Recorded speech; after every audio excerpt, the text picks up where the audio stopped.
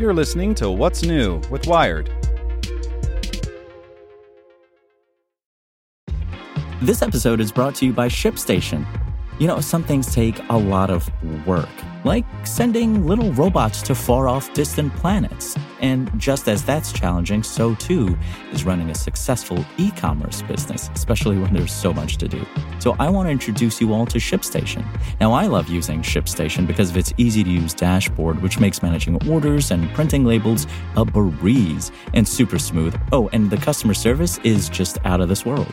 It's exactly what you need to help grow your business. Sign up for your free 60-day trial at shipstation.com/technews. That's shipstation.com/technews. This podcast is supported by Tools and Weapons, the podcast hosted by Microsoft Vice Chair and President Brad Smith. Each episode features insight you won't find anywhere else from the center of the conversation surrounding emerging technologies like AI. Right now on the podcast, you can hear a special episode where Brad Smith lays out Microsoft's vision for a vibrant marketplace driving the new AI economy. To hear more, follow or subscribe to Tools and Weapons with Brad Smith wherever you get your podcasts. It's Thursday, September 14th. I'm Zeke Robison. Today, why some animals thrive in cities. Why does some wildlife thrive in the city? Figuring this out is the first step to boosting urban biodiversity, and that's good for everyone. Make sure to listen to the end to find out what other Wired podcasts you can check out today. Eat almost anything. Sleep almost anywhere. These, it seems, are the secrets to surviving in the city as a wild animal. Among the species that dominate urban spaces, pigeons, cockroaches, rats, foxes, these are the most obvious characteristics successful city dwellers have. But they aren't the only tactics for urban survival. A new study has uncovered 4 very different sets of traits that animals use to prosper in the city. There isn't one-size-fits-all for how different species or different taxa respond to urbanization, says Amy Hawes of the Green Infrastructure Research Group at the University of Melbourne, who led the research. Understanding how different types of animals adapt to the city in different ways and what drives these changes could help us improve urban biodiversity, and with it the overall health of our urban environment. Biodiversity studies in cities tend to focus on which species dominate, not how they manage to do so. So the study's research team set out to change this. Specifically, their ambition was to answer 2 questions. Is eating anything and sleeping anywhere the only way to succeed as an animal urbanite? And how does this vary across the globe? The researchers looked at 4 animal characteristics: diet, body size, mobility, and reproductive strategy that can vary according to what a city has to offer and how flexible a species can be. By reaching out to experts who had previously published research on the traits of urban animals and drawing together these researchers' data sets, the team then built a bespoke mega database to compare these 4 characteristics across more than 5,000 species found in nearly 400 cities around the world. The team was able to gather data for 6 groups of animals: amphibians, bats, bees, birds, carabid beetles, and reptiles. Unsurprisingly, they found flexibility is useful, the ability to move throughout large areas, eating a broad diet, and keeping an open mind about nesting and resting places. They labeled animals in this group mobile generalists, with urban bats and carabid beetles tending to profit from adapting to these traits. But it wasn't the only strategy for success they found. In contrast, urban birds and bees often succeed by becoming central place foragers. These creatures have a fixed place to nest and rest, but they compensate for this site fidelity by broadening their diets. The next time you see a pigeon pecking at a scrap of food waste on a downtown street, you'll be witnessing this in action. Reptiles and amphibians adopt a different strategy again. Faced with scarcer food, higher vulnerability to predators, road accidents, and pollution, they respond to urbanization by specializing their diets, moving around smaller areas and reducing the size of their clutches. It makes sense. If the shelves are stacked with fewer but constant varieties of food, eating only one of them reduces competition with other species, while having fewer offspring means enough food for them all to grow well and be fitter. Known as site specialists, these species run the risk of ending up trapped. Because they don't move around, if their food or habitat disappears, so do they. The team also hypothesized that there could be a 4th category: mobile specialists, animals that eat a very specific diet and are able to easily travel to wherever they need to get it.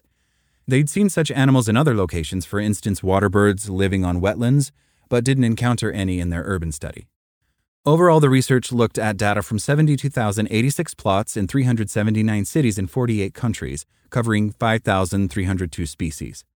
Working at this global scale was important for two reasons.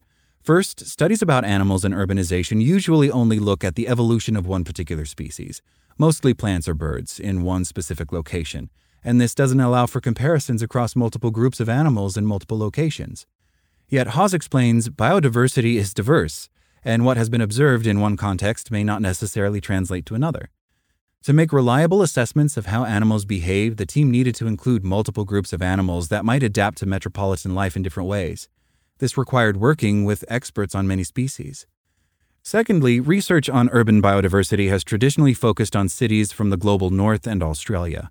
Yet cities in the global south are also critical biodiversity hotspots, and they are expected to expand significantly in the coming decades.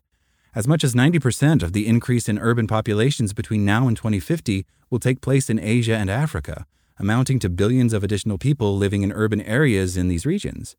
Such a large amount of urban expansion could mean key habitat and species losses.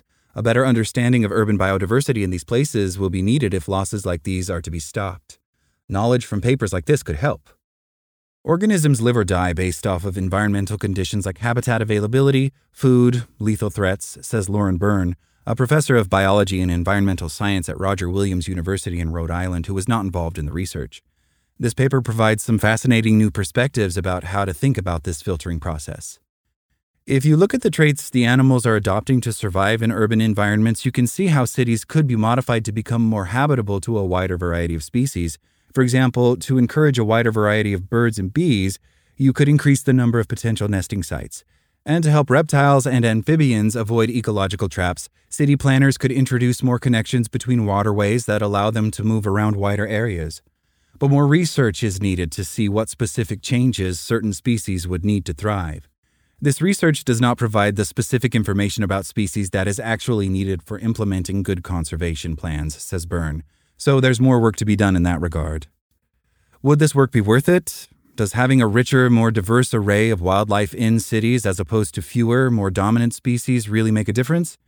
The answer, according to ecologists Wired spoke to who weren't involved in the research, is a resounding yes.